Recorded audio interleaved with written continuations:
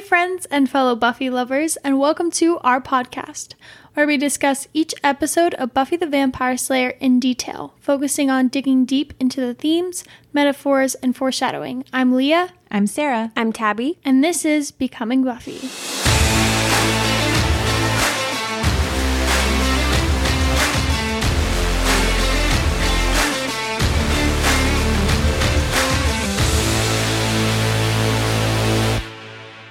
And welcome back to our podcast, Becoming Buffy. We are back with part 2 of What's My Line? Yeah. This episode I like so much better than part 1. I agree. I felt like part 1 was kind of like the rising action.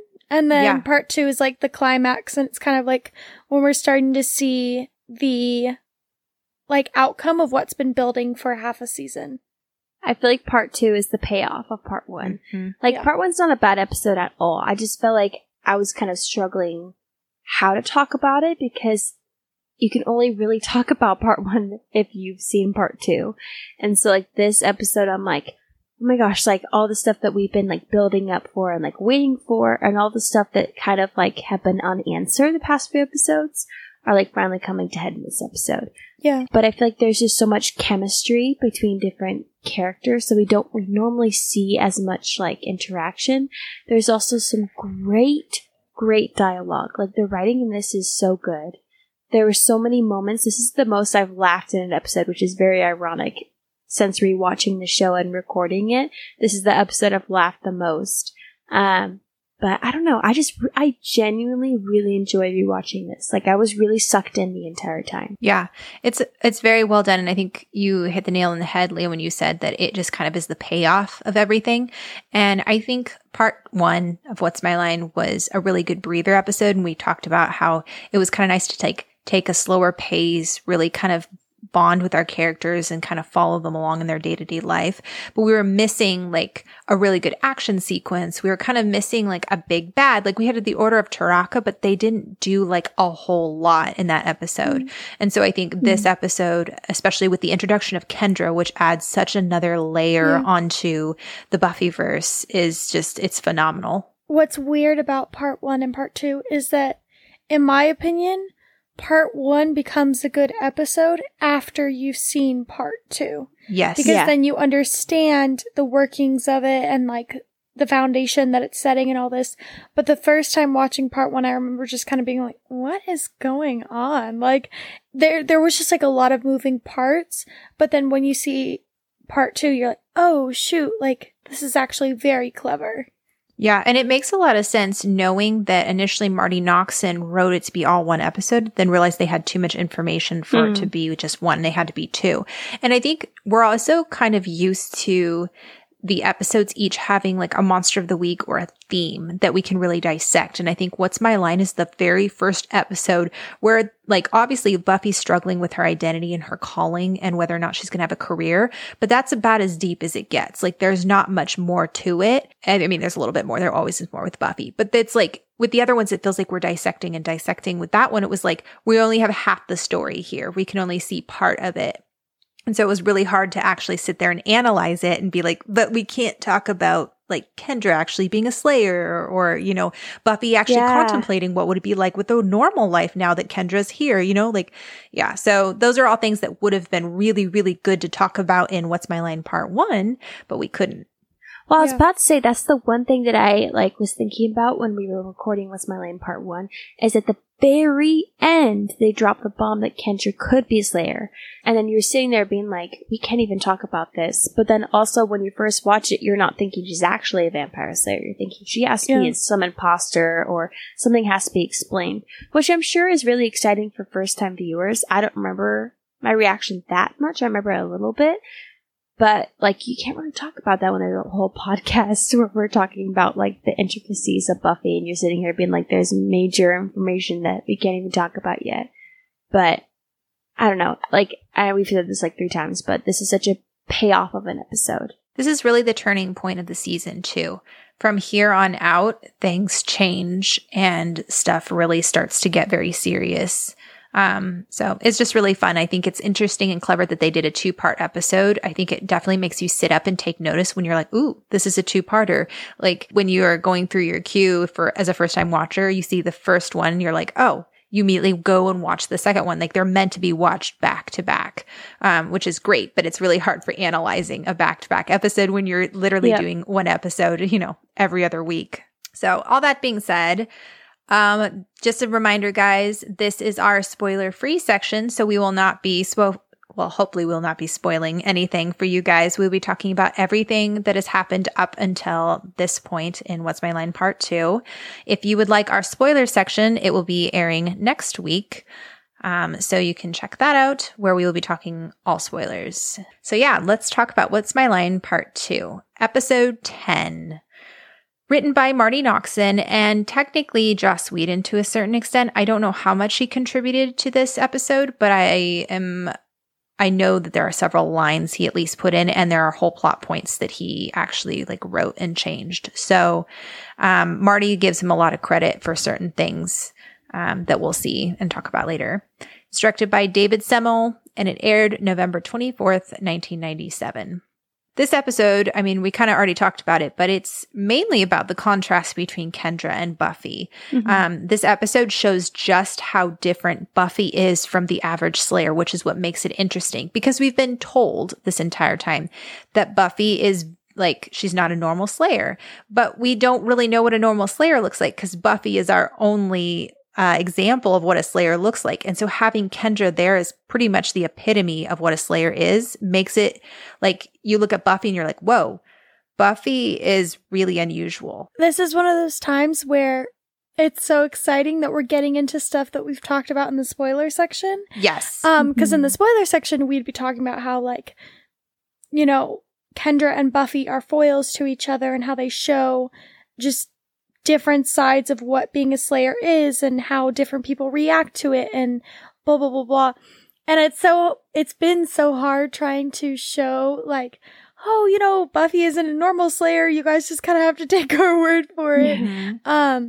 And so now it's so cool that they added in a Slayer who we see is what Giles would have originally wanted or thought that that's what he was going to get. One that is kind of like how Spike usually talks about how normal Slayers are, no family, no friends, no boyfriend. Mm. And so it's just very interesting that we're getting to actually see what we've been hearing throughout the show. But also one of my favorite things while watching TV series or movies is when we as viewers, and I love, and this is how you know it's good writing, I love when the audience can pick up on some subtle but obvious tones. We've always known that Buffy's greatest asset is her friends and her emotion, and how she can use that to end up defeating whoever she's fighting. And this is the first time that they've mentioned that. And I love it. I love that it's such a payoff to all the viewers, because you've seen it happen and everyone knows it, but then to actually hear Buffy say that and say that it's her biggest asset is it got me so excited, because I forgot about that whole dialogue with her and Kendra where they're in Giles' office, and she's like, that's anger you're feeling, and she's like, you can use that, and she's saying you have great technique, and she's like, but don't get me wrong, I beat you in the end. Because she says, I think she says something like you have to have creativity or something along those lines. And it's true, we've seen that and we've mentioned it so much, but this is the first time that they've been upfront about it. Yeah, absolutely. And I think it's really interesting watching this show back with a more analytical point of view versus just watching for pleasure. Not that analyzing something can't be pleasurable as well, but normally when I watch Buffy, I'm watching it because this is entertaining, this is fun, and I'll pick up certain things, but actively watching the episode, having analyzed all the episodes coming beforehand, has given me fresh eyes and given me a new appreciation for things. And one of the things that I really appreciated this run through is how layered Kendra actually is. Mm-hmm. Yes, yes. Same. Did you see that too? Okay. Yeah, I was just gonna say I've always loved Kendra as a character, and I hate to say that I always when I'm rewatching the first season and then obviously second half or first half of the second season, I forget about her because like there's just so much going on. Like they're trying to establish the core characters. And then like I always remember Kendra at the end of season 1 when Buffy dies. I'm like, oh my gosh, Kendra's gonna come in. And then she comes in and she's honestly just such a breath of fresh air. Like, she's very naive, I think, to the world, but that doesn't change the fact that she is very kind to Buffy and, like, very sensible. And I just, like, I really love her as a character. And I think it's really interesting, and shame on me, this is something that I hope to grow in the future, but I've always viewed Kendra as more of a plot device. And so when I watch her, it's more of what she can give Buffy, not necessarily what she can give Buffy. It's more, I've always viewed her as how Buffy changes Kendra and how Buffy rubs off on Kendra. But I'm realizing that Kendra actually teaches Buffy so much in this episode. Absolutely. Yeah. And that she's very impactful and that she is the person that Buffy needed in that moment and that she learns a lot. She has her own little character arc just within these 2 episodes. Yeah. And she is just a phenomenal slayer and she's a confident woman. I mean, there's just a lot. And I think we're also starved for someone who's a person of color for that representation in this show. And so when she comes in, it's like, she's unique, she's gorgeous, and she's strong and she's powerful and she's someone that's new and different. And that's enjoyable to watch. It gets pretty boring and bland to watch all white characters. There are so many other people out there in the world who have stories to tell. And so I think they missed the mark with Kendra as far as, the accent, obviously. I love the fact that that she is so confident. And even though that she doesn't even know her family. She says that she only sees them in pictures and she's only with her watcher. I can only imagine the type of hardness that her watcher kind of takes on her because Giles sometimes is really hard on Buffy and he could be so much harder on her. But she kind of has to have so much responsibility. She's the one that has a different type of weight on her shoulders than Buffy does. Buffy is in with a lot of the action because she's literally on a hellmouth. Whereas Kendra is kind of she just has a very different type of role as a slayer. And I think that they have so much to learn from each other. So this is the episode where I was like, yay, we're getting that. Yeah. And I don't have a problem with her clothes. It's just more of it's a frustration because it feels like a white person's version of what an ethnic person would wear because she comes from this they never say what country she's from, which I think is a missed opportunity. I think it's a bit of a cop-out. Yeah, they never go, hey, let's research what ethnicity she would be, where she'd be from, what style of clothing they would wear. What her accent would sound like. Yes, exactly. Something that translates well to television that we can understand because we still have to understand what she's saying. And it just feels like they just didn't do a lot of research when it came to her. And it's frustrating because obviously she's adorable and she's cute and I love what she's wearing, but I don't know that it's necessarily accurate unless they were making her from a fictional country or something, which judging by the accent that they were going for, they were trying to make her from Jamaica. So, I mean, I don't know. It's just it's frustrating because it feels like Kendra is simply put there to be a plot device in some ways, but then she's also really thought out in other ways with her character development. So, yeah. And I mean, I think we talked about this last episode, but I think that we love Buffy. We love a lot of things that we do, but that it does, the show, not that we do. We love what we do. Yeah, we love what we do. But we've talked about how it handled people of color in the show is just extremely embarrassing. And I think that one of the biggest examples of that is Kendra, because she is given a main role, but you can just tell that there's aspects of her that were just written off or just were not considered well, even though that if that was Buffy or anyone else, they would go into detail about their character. Yep. Yeah. I wanted to point out that we initially think of Kendra as very robotic-like in the beginning, but throughout the episode, we see that she has had to sacrifice things in her life because of her calling too. And at the end of the day, she's still a slayer who's had to make sacrifices. And I think that's just a really touching comparison to see between her and Buffy. All right. So we start off where we left off last time. And Marty Noxon, I listened to her commentary on the episode. She had a lot of really good things to say. And she said the idea between Kendra and Buffy in this moment is they've come to a standstill because they are evenly matched. Buffy doesn't usually fight people as strong as Kendra. And so she doesn't quite know what to do because neither one can win, which I thought was a really cool concept. Buffy tells Kendra that she is the real Slayer. Kendra reiterates that there can only be one and that another will rise when she dies, which I thought was a really clever use of, once again, reminding everybody this is how the rules work in this universe. In regards to the accent, this is the last thing I'm going to say on it. I wanted to read what Bianca Lawson, the actress who played Kendra, what she actually said about the accent, because I think that's really important. She said, "I really hated that accent. I got the part and I didn't originally have an accent. Then literally right before they said, like it was the night before, they said, what about a Jamaican accent? So it's one of those things where, you know, I just had to put it on tape, but I didn't have a chance to get comfortable with it. And the thing is, certain things, if you say it properly, people don't really fully understand it. So they would change things. They'd say, well, say it like this. And it's like, would that be accurate in that accent though? It doesn't matter because no one's going to understand you. So different people were giving their interpretations of it. I was like, but everyone's going to think that I'm doing it wrong. So personally, I wasn't happy with the accent." Jeez. Poor girl. Poor thing. Yeah. And I mean, this makes it especially hard now knowing what we know about Joss Whedon too. Yeah. Because you can't help but feel like Joss was kind of like, okay, whatever, it's fine. Or whoever was in charge. I mean, ultimately, we see how involved Joss is with every aspect of the show. It's hard to not see that he couldn't have personally heard her accent and signed off on it. You know what I mean? Like, he definitely heard her and was like, this is good enough. This will pass the test or whatever.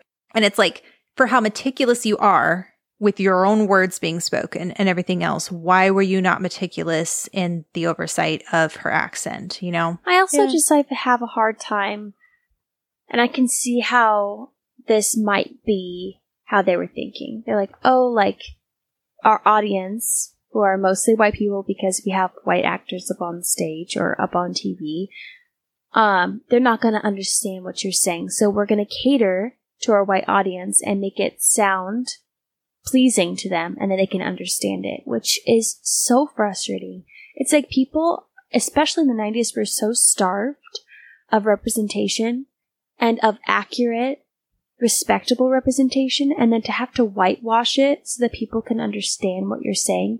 I don't know. That's so disrespectful to do that. Well, how frustrating for Bianca, who has to say those words and nobody knows what's going on behind the scenes. So she's the face, so she gets the flack for it. It looks bad on her as an actress. Yep. And that, I mean, maybe that'll cost her more jobs in the future. She doesn't know. I mean, that's just, and she auditioned for one thing and it changed. And I know things happen like that in the acting world. It just, because it has to do with a culture and a representation of a culture, it's just really frustrating. So, yeah. Anyway, I felt like it was important to share what Bianca Lawson felt about that. Yeah, thank you. So Buffy proposes a truce while they go to Giles to figure out what's going on. Kendra explains that she was sent there by her watcher to kill vampires. So then they go to Willie's place and we see the sun is getting closer to Angel and he seems weaker. And Marty Noxon fully acknowledges that the lock is really wimpy and Angel could probably totally break out of it. But, you know, plot device. Yeah. The music was really eerie right here. Did you guys catch it? It was like weird chanting. Yeah, I was like, what the heck is going on, man? It's like Angel's in trouble. I know. It's like actual angels singing. Yeah, right. Also, like, I think Demonic we talked about this in the last episode, how, like, not to spoil anything, but, like, as the show progresses, vampires are not as affected by sunlight. Like, if they're in the sunlight, obviously they die, but, like, it's just so weird to see Angel so, like, huddled in the corner while there's, like the light heavily. Is, like, slowly coming in, because, like, in the rest of the show, they tweak it a little bit, where it's, like, only if you're in direct sunlight, it affects you.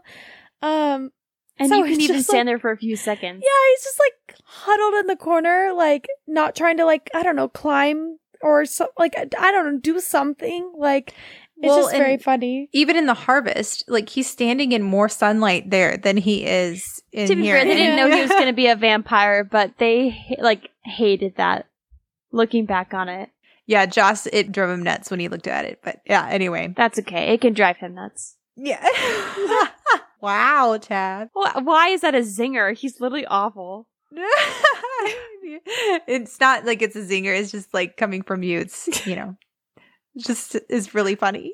I was going to say harsh, but then I was like, no, every ounce of it is deserved. Yeah. All right. So back in the library, Kendra says her watcher is Sam Zabuto, I believe it is. Giles knows who he is. And Kendra is standing this entire sequence at attention. Like the way that she's talking so to Giles, looking him straight in the eyes, she's standing very straight.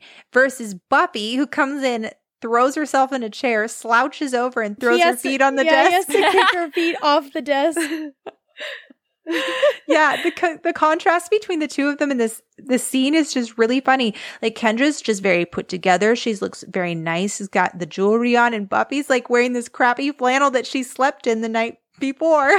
I know. Hey, I mean, to be fair, she's had like assassins coming after her. I don't blame her for not wanting to change her clothes. No, I'm not blaming her at all. It's just funny. Like there's a very intentional contrast between what they're wearing to kind of showcase their personalities and their slang style in a way. It's just really funny. The few times that I audibly laughed in this episode, the first one was when Willow comes in, she's like, identify yourself. And Buffy's like, back off, Pink Ranger. Yeah. Willow looks so offended. She's like, I belong here. Who are you? Yep. The funny thing is that when she says back off, Pink Power Ranger, the stunt double for Buffy, Sophia Crawford, was also the stunt double for the Pink Power Ranger. What? Cool. Yeah. Maybe that was a little nod to her. Probably. There are a lot of little nods in this episode of just different things. Also, do you notice how Buffy is eyeing Kendra up and down very critically? Like Kendra's standing there and Buffy's just like looking at her from head to toe. Like it's just interesting to watch Buffy be like a little threatened by someone. Not like in, oh, she's going to beat me up, but kind of like, You're going to take my job. yeah, you're going to take my job. You're going to take my watcher. Like, Yeah. who are you to come in here and like say you're a slayer? Like, I'm a slayer, you know? It's also interesting to note because she's very critical and snarky with Kendra, which is odd because everything points to Kendra being an actual slayer. And all we've been hearing for the past 22 episodes is that Buffy doesn't want to be a slayer and she wants a normal life. Mm-hmm. So it's a little odd because you would think that Buffy would be like jumping at the chance for another slayer to take over so that she could have a normal life. And I think that it's not that Buffy doesn't want that, because we see that later on in the episode, that she's kind of like, oh, like, this idea is actually kind of nice. But I think it's the initial, like, kind of jarring aspect of, like, oh my gosh, someone's taking over my life, they're taking over my job. That she's kind of, like, initially, like, threatened. But I think the more that she gets to know Kendra and the more that she understands the dynamic, the more she actually looks forward to it and is excited. But I think that she hasn't had time to settle in yet. And right now she just kind of sees Kendra as the threat. I kind of view it as like doing a clerical job, like having a job that's like, oh my gosh, like I hate doing all this work. But then it's like the day that you have to go on vacation, you have to train somebody else to do it. And your mind, you're just like, I hate doing this, but I trust myself to do it. And I'd rather do it because I know how to do it. So I feel like that's kind of what she's wrestling with right now. Has she loved being a slayer to this point? No. But she also knows that it's such a big deal. And so when she sees someone else kind of like threatening the position that she's in her mind, she's like, well, I feel like I'm a better slayer. I feel like I'm a better, like, in all these different categories. So she kind of feels like protective of it. It also could be like, what's that term when you're like, is it like graduation goggles? Yeah. Or like you're leaving high school and then like everything that was once crappy now looks good. It also may be that because it's like, because I remember that like when I was leaving one of my last jobs, I like every day I would complain about it. I was like, this job sucks. I hate it. I don't want to go in. And then I remember like on my last day, I was like, I like cried. I was like, I'm gonna miss it. Like, which is such a lie. Like not a day has passed where I haven't missed working there. But I just feel like that's kind of part of it, is that like Buffy every day is like, I don't want to be a slayer. But then the thought of like, you know, not being a slayer anymore, she's like, oh shoot, like someone's gonna take my job. Well, I think there's also like a level of pride there in a good way. I think Buffy is actually kind of proud to be the only Slayer. Like, let's face it, if I was like the Slayer, I'd be like, oh crap, like I have to fight demons and vampires. But then I'd be like, hey, I'm actually kind of cool and I'm the only one that can do this job. Like, even though it sucks at times, at the same time, you're a little like, I'm special, you know? But like, that's the only thing you have at the end of the day to hold on to because everything else about the job sucks. Yeah, you don't even get money. So I think Buffy's wrestling with that because she's like, I thought I was special. And there's probably a part of her that's like, dang it, that's the only thing I had with this job. Yeah. And then you guys lied to me for so long. That's what I've been thinking about. Right. You guys lied to me saying that I was the only one, that I was so special, and now here's another one showing up. Literally, there's nothing good left about this job. I quit. Yeah. Right. And it's not till like halfway through the episode that Willow brings up, hey, maybe you could retire, that Buffy starts to go, oh, like maybe there's other options out there. Giles kind of calls Buffy out for being a little snarky with Kendra, which I really appreciated. I love the gentle way that Giles does these things because he either gives her a look or just says like one or two words to her. But it's like, you know exactly what he means, but it's very gentle without being like putting down on her. You know what I mean? He says there must be a misunderstanding and like no one's remembering Buffy's death at this point. That's when Willow enters and Kendra's like, identify yourself. And Kendra is completely baffled at the concept that other people know about Buffy's identity, which is really interesting because back in the first episode, Welcome to the Hellmouth, Buffy really did try to keep it a secret. And she was kind of a little bit like, does everybody know my secret? And which is very similar to what Kendra says later on when she finds out that Cordelia and Xander also know. Giles explains that certain civilians know about Buffy's identity and help her and that they hang out socially, which then we kind of get a little glimpse into Kendra's life and that she doesn't understand what friends are because she doesn't have any. And this is where we find out that Kendra is in fact actually a Slayer because Buffy died for, in her words, just a minute. Only a little. I love the running gag in this whole episode about like Buffy like dying. She's like, oh, that's why you died. She like, mentions it like 2 other times. They get really snippy with each other, which just makes me like, as a viewer, just so like happy. I'm like, this is so good. I like when we see kind of Kendra bite back. Yeah. And like Tabby mentioned how there's that one point where she's like, well, that's why you died. Like, because it's like, why wouldn't you say that? Like, their dialogue just seems very natural for like girls their age. Kendra is almost condemning Giles for allowing Buffy to have friends, which I think is really funny. And Giles is like all embarrassed because like he deep down, he knows he's not following the Slayer handbook or rule book, like step by step. But he's also like in no position to be embarrassed because he's doing things, I think, the wise way in that he's training Buffy the best way that she will learn, not necessarily the way that the council wants her to learn. And I think it's interesting because in this episode, we see the contrast between like the protocol way and the instinct way. And I think that Giles is smack dab in the middle of that because you have the part of him that's been trained by the Watchers Council that has this protocol and this, you know, list of things and ways that he thought it would be to be a Watcher. And you see that come out more when he's with Kendra because like he's very much aware of how he's supposed to train her. But I think that being Buffy's Watcher has made him also rely a lot more on his gut instinct as well because he's learning to adapt to his Slayer.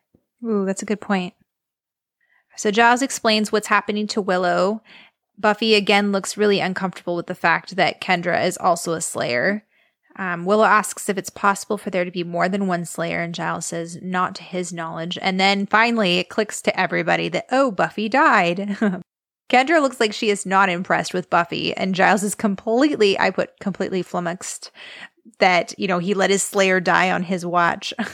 Buffy looks embarrassed that she died, which I wrote as if that makes you a bad Slayer.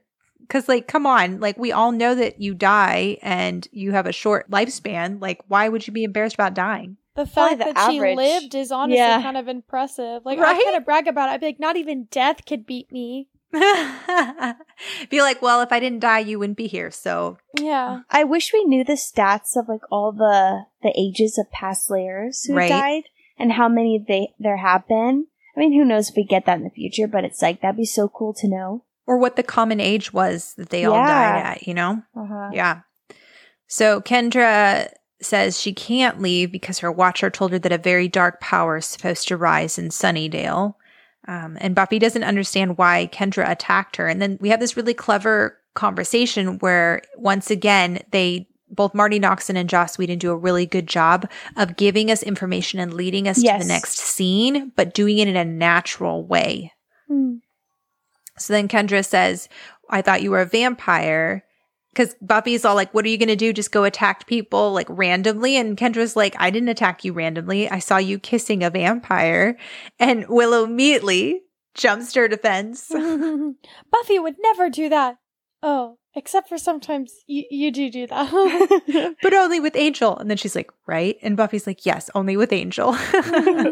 Then Buffy explains that Angel is good, which this scene cracks me up because Giles is like over there like deep in thought. Like he's so like completely flabbergasted by the fact that Buffy's dying cold Kendra that he has to like sit down and think about it for a hot minute. And then he like breaks his concentration to be like, oh no, yeah, Angel's good. It's gotta be so weird for Kendra to sit there and her like brain has gotta be breaking with all this like information, but also observing such like a lax Slayer. She's like, what is happening over here? Right. We're all over here like, well, Kendra's so uptight, and Kendra's over there like, you guys are all slacking. I know. Well, especially since if you think about it, like all she's ever known is like a watcher being a watcher and not like a father figure. And so like I think probably to see Giles being so trusting in Buffy is very new. Yeah, absolutely. Well, the fact that later on she says that that was her only shirt, like this sounds like this watcher was incredibly strict if he only gave her one shirt. Washes it every night. Seriously, what in the world? So Kendra does not believe that Angel is good and lets it slip that she did something to him, which Buffy immediately goes into attack mode and like goes toe to toe with her. Even Giles looks a little concerned too, which I thought was really touching. And then we cut to Angel breathing heavily. And okay, I love the show, but he absolutely in one of the scenes had a full face of sunlight on, like his whole face was covered in sunlight. I was like, come on, like you guys aren't even trying at this point. I think it's hard because if they're inside like a set, then there's going to be lights above them. So I think it's hard to differentiate what the like lights are inside the studio and like what's the actual fake sunlight. Because you have to be able to see him in general. So I think it's probably really hard for them to find the difference between that. Well, Marty Noxon says that they specifically shot it so you couldn't see Willie dragging Angel through the beam of sunlight to get him out of the cage.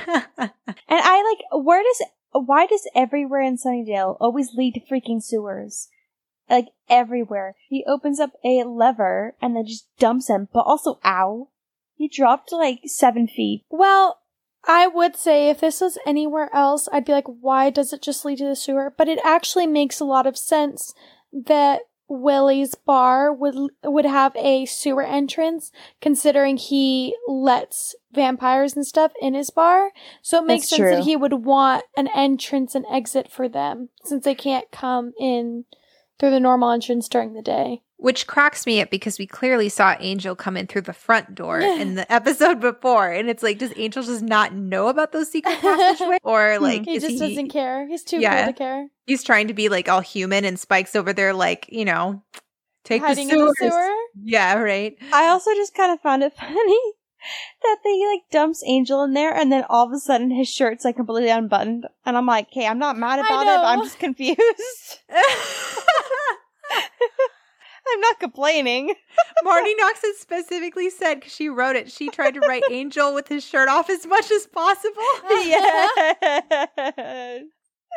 The girl doing God's work. She knew what the audience wanted. His shirt is off the entire episode. I know. I'm here for it. She knew what the audience wanted, man. Maybe that's why this episode was really good. They just figured it out. Tabby's like, let me tell you, I couldn't take my eyes off the screen. Maybe that's what just really drawn me in. Using my words against me. I literally didn't even notice that until now. That's really funny. Oh, We're all too smart for this. Well, it's really funny because seriously, listening to the commentary, I mean, Marty gave a lot of really good information, but she was also a little thirsty too in a lot of it. I don't blame her. On both James and David. It was just really funny. Dude, their chemistry in this episode. Okay, James Marsters himself killed it. Both him and Juliet Lando. Yeah, they both killed it in their characters this episode and their chemistry together. Spike's chemistry with like Angel, like everything was just perfect. But also like this whole monologue he has with Willie, where Willie's like, "What are you gonna do with him?" He's like, "I'm thinking dinner and a movie. Yeah. Don't want to rush into anything. I've been hurt, you see." before. Yeah. So good. And he just throws the money like in the sewer, so he has to like pick it up. It's just like, as someone who's trying to be domineering, it was genius. Yeah. I'm pretty sure that this scene right here, or the set, is the same as the cargo bay that Kendra came in. It's just the one that they flipped upside down and made to look like a tunnel. Remember that from the last episode? Oh. Nope. So glad you guys remembered all my facts. So they created that cargo bay last episode for Kendra to come into, and it was really expensive, and they decided to repurpose it, and they flipped it upside down and redressed it to make it look like a tunnel. Now I remember. Yep. Everyone else is over there like, come on, Leah, get it together, as they're listening to it back to back. I know. They're like, we remember. I'm like, man, y'all want my spot? So I had to... So I had... Y'all Leah's want like my not spot. lying. Leah's like, applications to take Leah's spot. Yeah, right? I'm like, if anybody wants to guest, Leah's willing to take a vacation for a week. We like, in the next giveaway, we give away Leah's spot. Stop it. That's so funny. We're recording our episode, and all of a sudden we have like a caller coming in. It's like, she's like, I just want to say this one thing. I'm like, go away. Oh my word. Ridiculous. Okay. This scene. I'm sorry, I have to move us along. The scene in Buffy's house. This the second time I audibly laughed. Charisma Carpenter killed her comedic timing in this scene where she's like talking to the salesperson. And she's like, nothing personal, but maybe you should look into selling dictionaries or something. He was like not making any sense. And then she kept asking him questions about colors and other things, and he just kept responding about like the price and everything. And she was like, but okay. if you view it from her perspective as somebody who thinks this is a normal human being, I thought it was genius. Her comedic timing was so good. And then Xander comes in the room, and then the way she said the line, "Okay, bye-bye now," and then just kicked him out. I thought it was so funny. I was like, Charisma, you killed it. Yeah, no, it was very enjoyable to watch her be like completely oblivious, but then also kind of clue in, and then just be like, okay, you can leave now. But could you imagine a salesperson who's like middle-aged just stares at you and says like nothing, and he's supposed to be a salesperson? Yeah. I'd be so weirded out. I'd be like, are you trying to sell me? Like, and then you see a worm like crawl up his arm and then across his face. Nope. I have to say, the CGI or whatever graphics for this scene are god awful. Like the worm like crawling across his face, like, come on. Like I was sitting there, I was like, I could excuse so many graphics in this show, but like that one I think was like the tip of the iceberg, man. I was like, come on. Like, dude, it's 1998. This is like the pinnacle of CGI at this point. Well, not really, but it's pretty close. Terrible. Like I've had dreams that looked more realistic than that one. It was but which is awful. funny because the episode before you see the bugs like forming in his hand, and it actually looked decent.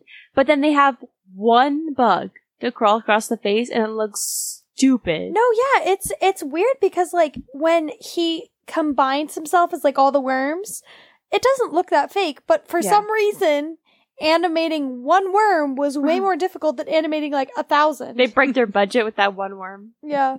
They're like, we want this scene to look really sick, and it looks just terrible. My guess is probably what they did is instead of letting the worm crawl naturally, they just had a worm sit still and then they just moved it, like did really And so then it looked really fake versus if they just put the worms. It's pixelated. It just like skips. Exactly. That's what it looks like though. So, okay. Marty kind of gave a little bit of a reason for that is they actually had to go and like audition bugs. And I don't mean like they had to give lines. She had to go like pick out, they're called stunt worms. I'm not even joking. She had to go pick out stunt worms. Like and train their whole life like Kendra. Yeah. Separated from their family. Some of them like pass out because they're so nervous. But she said they picked these worms in particular because they were supposed to be really fast, right? Well, the problem is, in the studio, under the hot lights, the worms got lethargic and didn't want to move at all. They got nervous? Yeah, so in all these shots where like you see them coming underneath the doors and stuff, they had to speed up the film because the worms were not moving at all. Like, they were really slow. So she's like, we could have picked slower worms for cheaper and like still sped them up. Like, it made no sense to get the fastest worms or whatever. So, yeah. Anyways. So funny. It is really funny. So they see the worm guy explode into worms. They run into the basement and worms come underneath. Cordelia finds tape. Here, I don't do worms. I know. I laughed so hard because like Xander's like taking care of things or whatever. And she just hands it. I don't do worms. Yeah, they're like about to die. Yeah, they're like literally about to die. And she's like, nah, you can do it, Xander. She can't be bothered to do anything yet. Oh my gosh, I died. Could you imagine if that's what their idea was in like Nightmares? Where like Xander sees like the killer clown, he's like, I don't do clowns, gets killed. Like, yeah. Like you have to do something. Yeah, it doesn't work here in this universe, Cordelia. You actually have to, fight back. So in Willie's place again, Buffy and Kendra burst in, and Kendra immediately, I thought this was interesting. So this very much kind of highlights the difference between the two of them. Buffy's very emotional and instinctual, and Kendra's very matter of fact. Look for the evidence around and stuff. And so Kendra immediately goes and looks for Ash as well. Buffy calls out Angel's name and looks around for him, which I thought was really interesting. And then also how like Kendra still is looking down on Buffy, and Kendra is like very irritated and has to like explain that vampires turn into ashes. And Buffy's like, yes, I know that. Then Willie pops in while they're in the middle of their argument, and Kendra immediately wails on him. I just love this line. This one is dirty. I can feel it. And I can just like hear it in her voice. I love it. Buffy asks where Angel is. Willie says he saved him, that Angel wants to stay underground to recover, but Buffy suspects that he's lying. Willie, I swear on my mother's grave, should something bad happen to her. Kendra is like, all right, we can return to Giles for orders now. Yeah, do you like this moment? Buffy, I don't take orders. Kendra, no wonder you died. Oh, sorry, I was still laughing at my joke. She said, oh, my worm. Oh, did you say, oh, my worm? Good grief, Leah. You're taking my job with the puns here. But I love that they gave Kendra, like, these really cool bits of dialogue. Like, no wonder you died. Like, yeah, that's what we all would be thinking right now. Maybe, you not listening to orders and doing things all on your own is what killed you. Which it's not really, but, from Kendra's perspective. Mm-hmm. So then Willie asks the girls if they want to do modeling, classy nude modeling.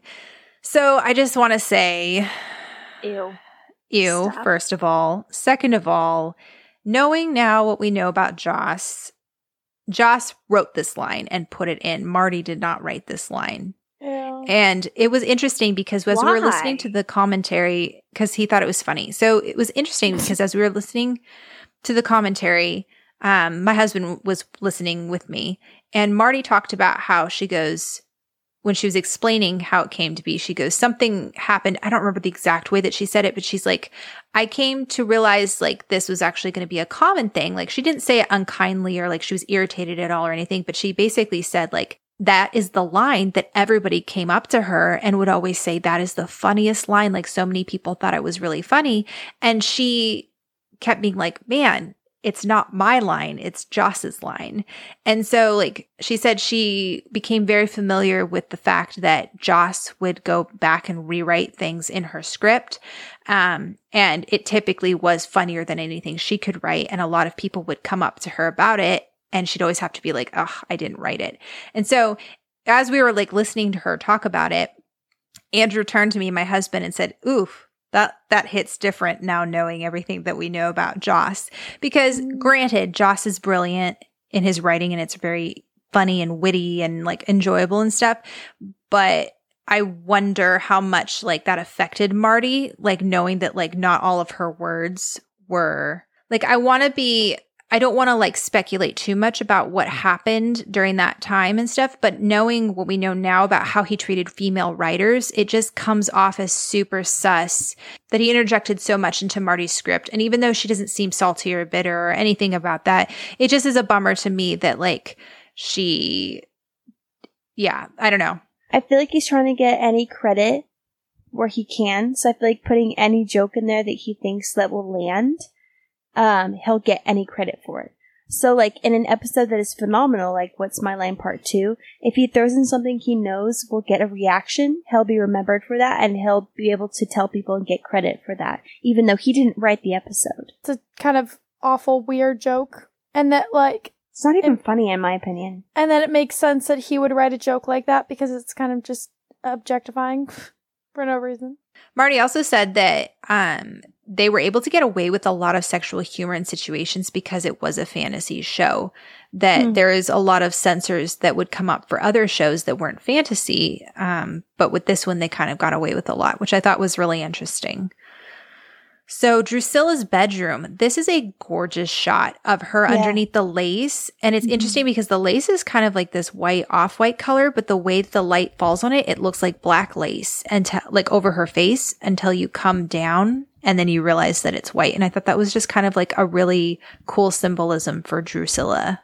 I thought it was really interesting because I think that, Sarah, I think you were the one that mentioned this at some point in the podcast where you said that like, almost everything that Drusilla says in metaphors like correlates with something that Buffy is doing. But I thought it was really interesting that Drusilla mentions that she had like a nightmare. And then I think the line that she says is there were worms in my baguette, which is so interesting because if you think about where Cordelia and Xander are, there's like this weird worm man after them. And so I thought it was like really interesting that they put that line in there. I also love the fact that she's like taking a nap and sleeping, and Spike has to wake her up because he literally has Angel with him, but he just decides to lie down and kind of like gently like slowly bring her back into like the world of the living. Whereas he could literally just come in and be like, Drew, wake up, you know, but it's like he comes down and lies down with her. I kind of view it as like a coming down on her level and like mutual respect. It's like he's lying down with her and then kind of like wakes up with her and then like gets up off the bed. It's not like he's like domineering over her, which would totally be fine, but I feel like it's kind of like a good symbolism of their relationship, which is really ironic because they're evil and yet they have so much respect for each other and they're actually ironically really healthy of a couple. So I just thought it was like really sweet and really showed like the depths of their relationship by how he woke her up. Yeah, absolutely. And it ties into the last episode where he like is practically in tears in her lap because he doesn't know if he can save her. And it's interesting. I wrote down that there's kind of a correlation between Spike and Buffy in this episode. Yes, I wrote that too. Yeah. Okay. So Buffy is trying to save Angel. Spike is just trying to save Drusilla. And I think that that's just it's really clever how like they're both motivated by the person they care about most. And this scene right here is just really interesting. And even like the next few ones, because Spike brings Angel. He says, "You're a sire, my sweet." And then they talk about how all they need is the full moon to fully restore Drusilla. Spike calls her his black goddess, his ripe, wicked plum. I think he wins with pet names for this poetic. one. Yeah. Yeah, he is. He's like overly poetic. And Drusilla's like eating it up. Yeah. Drew's like, okay, like, I don't need to be called a plum. Blueberry sugar plum. And like, Angel's just in the corner like, can you just kill me, please? As he's sitting next to Miss Edith, who's blindfolded, he's like, can I be blindfolded? Yeah.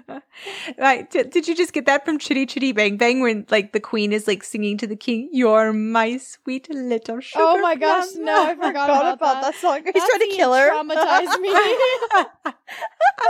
I did not need to remember that. That so was creepy. so raunchy for such a kid's movie. I know. He's like objectifying her, grabbing her, and then just trying to kill her at the same time. The weirdest scene I've ever seen. Anyway, moving along. Yeah. I thought it was hilarious that they just start making out while Angel's laying next to Miss Edith. I was like, well, also, and you see him kind of like flinch and close his eyes because he doesn't want to see it. I don't blame him. Also, Spike and Drusilla's bed is wooden. Like, they like to live dangerously. Like, could you imagine living in the one thing that could kill you? It makes sense for them, though. That's true. They kind of flirt with danger. So Drusilla wants Angel until the next full moon. Spike looks a little uncomfortable with this, but he loves her a lot, so he doesn't want to tell her no. It makes her promise not to kill him.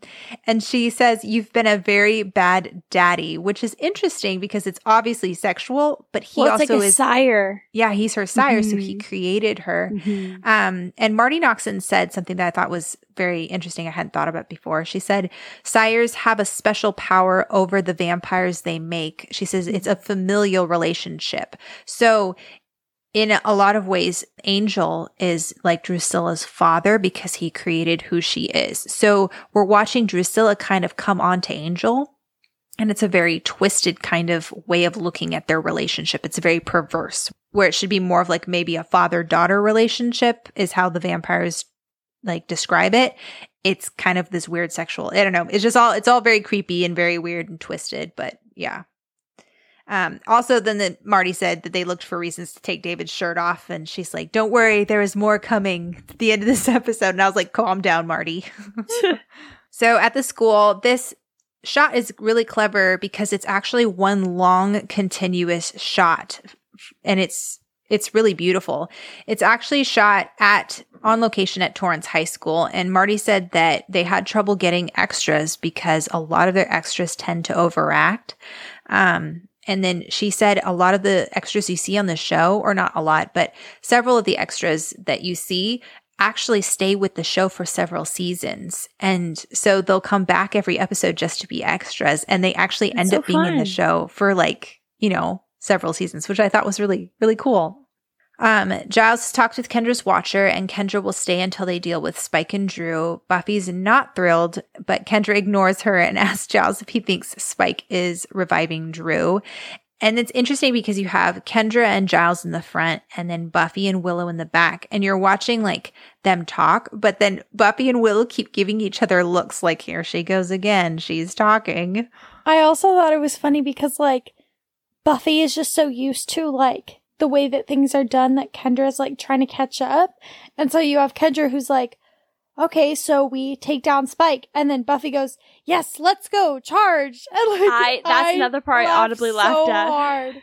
Oh, I know. It's funny because I think that Buffy's also used to being the one that's consulted with Giles, and she's watching Giles talk to Kendra in a way that she's normally used to being talked to. And I think that's just really weird for her. When she talks to Willow after this, kind of shows how she's been feeling like it. And she says this in more words than I will right now, but she basically says that she thinks that Giles wishes that she was more like Kendra, and that like Kendra was something that he thought that he was going to get as a Slayer. And you kind of see her kind of relent a little bit with her power as a Slayer. She's like, well, maybe like Kendra will be like a good alternative if she stays here. Like she can be like the main Slayer. I don't think she's fully believed it yet because I don't think she like has fully thought about it, but she's like, oh, like maybe this could be a possibility.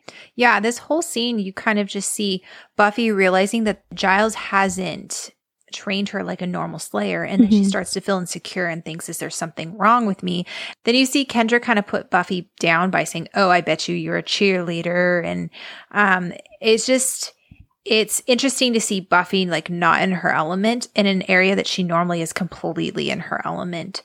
And the conversation with Willow, I think it's very intuitive of Willow to watch Buffy talking and realize what she's actually trying to say, what she actually is feeling.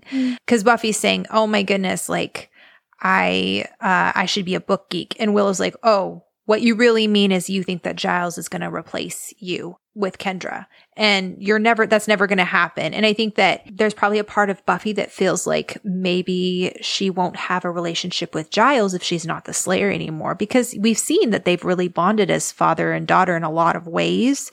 And so I think that you would you couldn't help but think that Buffy would be like, is that relationship going to change if somebody else becomes the Slayer, you know?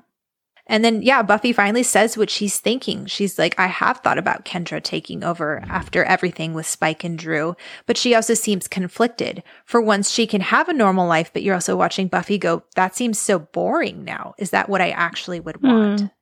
So back in Buffy's basement, which they actually built this set just for this episode, Cordy wants a plan. Xander thinks Buffy will save them. Cordy, how will Buffy know where to find us? Xander, Cordelia, this is Buffy's house. Odds are she'll find us. They killed it. Both like Nicholas Brendan and Kristen Carpenter, their chemistry in the scene, their banter was flawless. Like they did so good.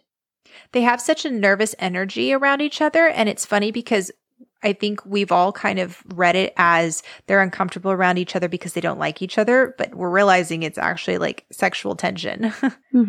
So they get in each other's throats and into each other's faces. Cordy says, I would rather be worm food than look at your pathetic face. Xander tells her to go. Cordelia says, you would let a girl go die. And Xander says, not just any girl. You're special.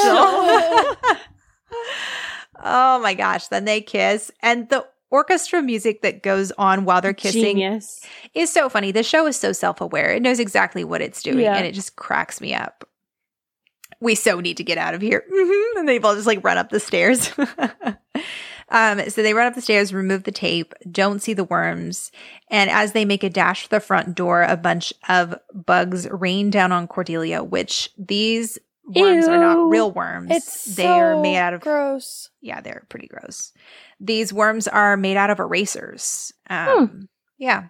But the worms that cover Cordelia when she goes out the front door are real worms. And apparently Charisma Carpenter did not want, like, she was a trooper and did it, but she was not happy about having to do it and then getting sprayed down with water, which, can you blame her?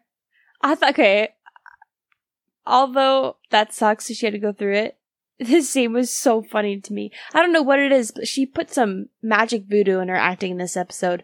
But I was just like, I was so drawn in, like, everything she did I thought was so funny. Because, like, he's, like, spraying her for extra lung, and then she stops freaking out, and she just stands there, and she's like, Xander, okay! Like, that's good, let's go! Like, well, Xander's face is, like, so in the zone as he's trying to get every last worm off of her. Like, you could see his face. It was so funny. And obviously I butchered her lines, but, like, her mixture of, like, annoyed, like, panic, frustration is all like wrapped up into one, and she's just like, come on, let's go, like, I'm good, let's go. It's so good. And then the Queen C as she drives off in the image of Cordy with bugs in her hair and she's all wet driving her Queen C car is just it's chef's kiss. It's perfect. All right, so back at school, Buffy's going to look at the law enforcement and environmental design booths because apparently she put that she likes shrubs the last episode, which cracks me up. And Oz. What? I think Seth Green is such a little cutie, but I think his dark brown hair is his best look. With a clean shaven face and his like dark hair, I think he looks so cute. But like this whole scene, like this is the first time we've really seen like an actual conversation with Oz, and he's just like so cute. Seriously, like, I don't find Seth Green conventionally handsome, but I think that he's actually super hot as Oz. Yeah, I know. I think so cute. He's a good guy and he's genuine and like, and that's saying a lot in an episode where David Boreanaz has his shirt off the entire time. I know. Like he literally just holds his own. And like Willow and Oz together are just so cute. Like their interactions are so sweet. And you know someone's a good character or a good guy when I forget all the time that he took a bullet for Willow. That's how you know he's a good guy, because he has other credentials to show how good of a guy he is, that I forget that he literally took a bullet for her when he had just met her, like, that day. Oz is literally like the MVP of the Buffyverse, like, hands down. I think he's the best male character. I love him. His little sweet response when Will's like, your hair's brown. He's like, oh yeah, sometimes. So cute. I love him. Yeah. And then they have a conversation about whether Willow decides to take that corporate job that they were looking at the last episode. And she says no. And Oz is like, no, me neither. I don't like jobs. And then he talks about chords, like how he plays guitar chords. And Willow, like, she's trying so hard to understand what he's talking about, but she looks completely lost. And meanwhile, Buffy is at the law enforcement desk and gets shot at by, we later find out her name is Patrice. Oz then takes that bullet for Willow. And Marty Noxon made a comment, which I actually was thinking while I was watching it, that this scene is really hard to watch now with the whole theme of school shootings and stuff that has become just even more prevalent since this aired.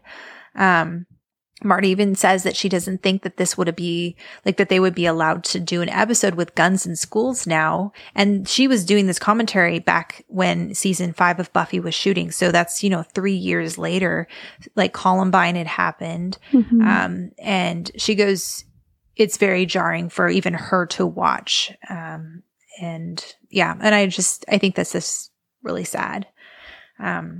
But yeah, so they said this scene was a very complicated scene to film just because there's a lot of moving parts. And apparently there was an extra that was being a butt in this scene who was like way overacting to the point where they had to like cut certain scenes out and like reframe shots because the extra was so bad. I can't imagine how annoying Can be that is. person. Or just being that person that like screws up the scenes so much that you have to cut them out. Like, gosh. Yeah. Buffy tackles the officer and who draws another gun. This woman has like weapons everywhere. She has 2 guns and a knife on her. She draws another gun and then like she's about to shoot Buffy and Kendra attacks. And then the lady grabs the knife and then grabs Jonathan. Poor Jonathan. Of course, it's always Jonathan. And holds a knife to his throat and then leaves when she sees that Kendra and Buffy are standing there and Kendra chases her down, which Marty said that Danny Strong, who plays Jonathan, was their guy that they used whenever they needed a victim. And it became like an inside joke in the cast. And it took like several episodes for the audience to kind of clue and be like, hey, you're using the same guy every time.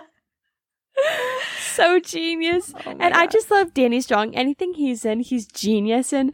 But his, I don't know if this is wrong of me to laugh at, but his little like ignorance and innocence played both together in the scene where he's like unsure of what's happening and then just like really confused. And then afterwards being like, was that part of like a presentation? Or he like just is so unaware. I know. Well, Marty said they picked him because his face looked like so victimized all the time. I know. He does it perfectly. Oh, my goodness. Oh, Jonathan. So funny. Or like when they go back over to Oz and like Willow's like, you've been shot. And he's like, yeah, I've been shot. It's odd. It's like, what the? Who reacts to getting shot like that? He's so cool. He's like, I'm shot. Wow, it's odd and painful. Yeah. So then Kendra comes back, says the assassin got away. In the library, Buffy tells Giles what went down, which, okay, what the heck? Giles didn't hear gunshots and come running? Like, he's like so in his own little world. He's oh, like, my word. I mean, it's not surprising at all, but I just want to say I'm guessing Miss Calendar is probably taking some sort of sabbatical because I would guess that she would definitely be there. Miss Calendar would walk in like with a gun of her own, like locked up. So Giles's first response to all that is Oz okay? Which I thought was really kind. Mm-hmm. And then Cordelia and Xander walk in all wet, and Cordelia just does not look happy. And this scene. Xander looks immediately at Kendra, is like he's taken by her, and he was just making out with Cordelia. Yeah. I know. Yeah. Giles apologizes for being rude. He's like, Giles is doing everything in this moment, and he's like over there like trying to gather information. He's like, oh, I'm sorry. And then he like introduces everyone as he's like scurrying around to do damage control, ever polite. Cordelia, hi, nice to meet you, as she like walks by as if she couldn't care less. Bianca's performance is so cute. She just is so sweet and like innocent and like really shy. She just plays this like so delicately. You had Inca Mummy Girl who was like thousands of years old, and then now you have Kendra, thank you, I forgot her name. Like now you have Kendra who like has never talked to a boy in her life. Like it gives me the creeps that they kind of keep giving him love interests that are like mentally not aware. I think that like Kendra is confident. I just don't think that she's very socially aware, which is completely fair because she's not been around people. But also like I don't think that Kendra is a love interest for Xander.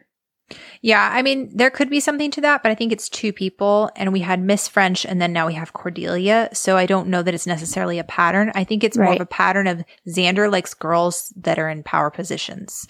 He likes powerful women, which isn't necessarily a bad thing, but he says, so you're a slayer, huh? I like that in a woman, which is like, ew, yuck. So he's instantly attracted to Kendra because she's a slayer, and it's like... Which is creepy when Buffy's literally in the room.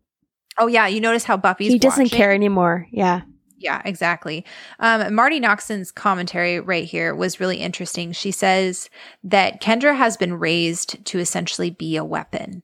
She has not been raised to have friends, family, life other than to simply be a slayer, the ultimate weapon. And she says these words. She says, Xander is an opportunist. And I was like, that is a good word for him. She goes, he was just making out with Cordelia and he sees Kendra and is all like, oh, hey, maybe I can make some time with you. But she kind of laughs it off, which I think is just a product of the 90s, kind of brushing those things off as like, oh, that's just funny. That's just who they are. Versus now, I think it's not as well accepted. So Buffy put Xander in his place by reminding him about the Mantis lady right after that, which I was like, go Buffy. She's like, you and Bug, Xander. What's up with that? Yep. And he's very touchy about that. Buffy actually seems really grateful to Kendra for saving her life, which I feel like this is kind of the turning point in the episode with their relationship, by Buffy kind of acknowledging and extending an olive branch.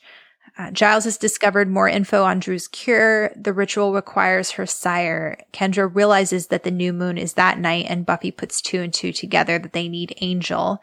It's also interesting to note that Buffy didn't tell the gang about Angel siring Drew. Like, that's something that she kept to herself. I mean, to be fair, I think that Angel telling Buffy that was very personal. And so I think that it would have been a little odd if she was like, hey guys, guess what my boyfriend told me yesterday? Like, it's a very traumatic thing for him to kind of like think about. And so I think that she was kind of being courteous to him. Yeah, absolutely. No, it totally makes sense. And then Xander, man, that guy got major neck in his day. Willow hits him pretty hard. I know. Like, all these girls are putting him in his place, and it's really very soothing to watch. So then Buffy asks Giles if the ritual will kill him, and when he says yes, immediately wants to know where the church is, where the ritual will go down. Kendra wants the priority to be stopping Drusilla, and Xander, to his credit, says, Angel's our friend, except I don't like him. Yeah, no, but I like how his initial, like, if you notice, his initial reaction was like, Angel's our friend. And then he, like, and then he corrected. And he's like, oh, shoot, I don't like Angel. But it was like he still had the sense to recognize that, like, Angel was a good guy, regardless of his attachment to Buffy. Like, Angel did not deserve to die. So I like that we're seeing at least a little bit of growth in Xander. Yeah, absolutely. So then Buffy reminds Kendra, and she's right in doing this. She says, our priorities mesh. Kendra agrees reluctantly to help her, and Buffy says, I've had it. You can attack me. You can send assassins after me. Talking about Spike. That's fine, but nobody messes with my boyfriend. Very cute. Which Marty Noxon made a really interesting observation. She says it's very hard for them to find a motivation that's strong enough for Buffy because she's such a strong and powerful character herself. So they often have to resort to using people that she loves as motivation. And Angel just happens to be that for this episode. Well, honestly, it was kind of smart too, because they already had it set up that, and we just found out that Angel is Drew's sire. So I feel like it's kind of easy to kind of figure out a storyline for that, where they'd have to use Angel's blood or Angel somehow to help Drew, because we already know that Drew's like not mentally at her fullest. There. Yeah. So this episode, like, I feel like it, not that I could predict it, but it made complete sense from what we had been learning. It didn't feel like a stretch at all. It was still brilliantly done, and like there was many different aspects to it, but I was like, oh yeah, this totally makes sense. Yeah. Well, not to mention we already know that Kendra has an issue with Angel, so it putting him in kind of like the crosshairs definitely creates a conflict between the two. Mm-hmm. Yeah.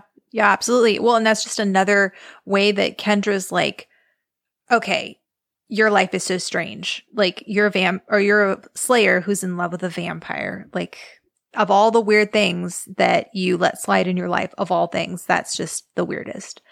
So in Drew's bedroom, she's singing the lamb song that her mom sang to her. And we heard that in Halloween. And she's torturing Angel with holy water. And she's also torturing him by memories and stories of her family. When I said earlier that I feel so stupid because I literally have never noticed this conversation before. And how many times I've rewatched this. I don't know how like I missed it. But like, she's literally talking about him like killing her family members. And I remember when I rewatched Lie to Me, or maybe it was either Lie to Me or Halloween, where he tells her, I think it's Lie to Me, where he tells her that he like tortured her and killed her family and stuff. I remember thinking, I was like, oh, like, I don't know if we ever really talk about that. And so when she like, it's genius because she's using that to torment him because he now has a soul. And so it can affect him. Oh, she's like, say uncle. Oh, that's right. You killed my uncle. I was like, oof. Yikes. Yeah, she mentions her little sister's name. She talks about how they used to eat cake and eggs and honey. She has a weird mixture of anger and glee in torturing him. Like, you can tell, like, the way that she talks about them, it's almost like she doesn't care, but then she does care. Like, it's just this really weird back and forth. I think what gives it away is her eyes. Like, she'll be, like, saying something really awful, and it sounds like she doesn't really care, but then her eyes look like she's about to cry. Marty says that the welts were causing David real pain, something about the mixture. So the redness on his chest in this scene is actually very real. He was actually pretty uncomfortable. Yeah. So back in the library, I just love this. This might be my favorite quote of the entire episode. Giles, 43 churches in Sunnydale. Isn't that excessive? Willow, it's the extra evil vibe of the Hellmouth. Makes people pray harder. Makes sense. It totally does. So they check on ones that are closed or abandoned while Cordelia and Xander are checking out the Order of Taraka. Buffy's sharpening stakes, and Kendra is looking down on Buffy for having so many people know of her identity. And this is kind of like the correlation that I made earlier about Welcome to the Hellmouth, where Buffy was like, man, does everybody know my identity? So Kendra picks up a crossbow and Buffy cautions her. Kendra's like, I know how it works, and then shoots the lamp. But her response is what I really appreciate. She humbly says, that's different than what I'm used to. And then says, maybe when this is all over, you can teach me. Which I was like, oh, and this is Kendra kind of extending that olive branch back to Buffy. I think, and like before she says that, before she even accidentally sets it off, she says, I'm an expert in all weapons.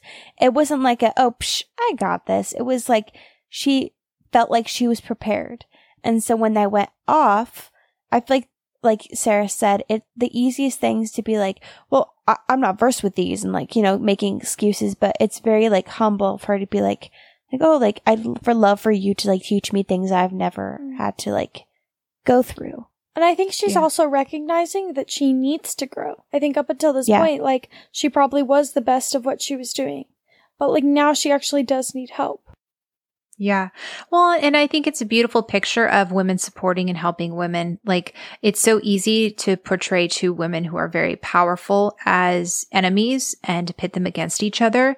And we're seeing these two girls that probably would normally be enemies simply by the fact that they both have a calling and are used to being the only one. And seeing them realize that they need each other and that they can actually help each other. So Xander finds information on the bug man, only can be killed when he's broken down into his parts, and then mansplains it to Cordelia. They fight. Giles looks done with it all. He's like sitting there rubbing his eyes. It's so funny. Kendra, your life is very different than mine. The things that you have, I was taught, distract me from my calling. Friends, school, even family. And then Buffy says, even family. And we find out that Kendra was sent to her watcher when she was very young and doesn't even remember her family. That calling is taken seriously in her culture and that they thought they were doing the right thing for her and for the world.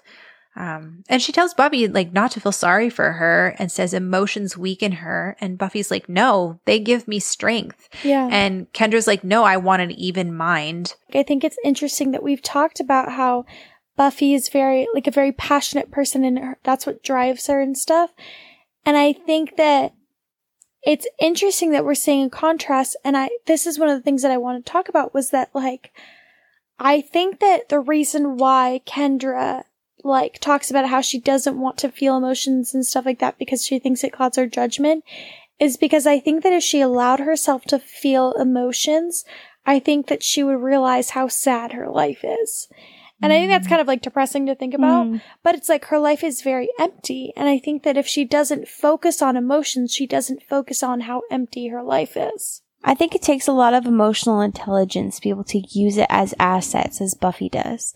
I think since Kendra has been so far removed from that part of her life, if she were to tap into it now, I think it would be like so over-consuming that she wouldn't be able to how to control it. And I think that it would end up controlling her.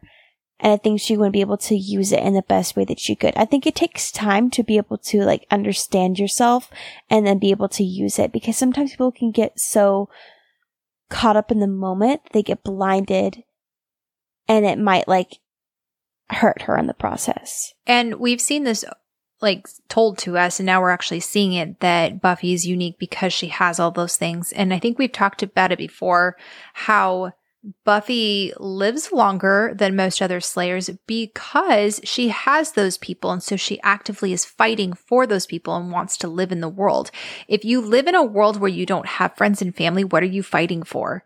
And so I think that that's another example of it being a strength and not a weakness, because Buffy actually has loved ones that she cares about, that she wants to live. And so that's why she gets up and keeps fighting even when it's hard, you know? Because yes, it is good to have a purpose, and it is good to say, hey, I'm saving the world.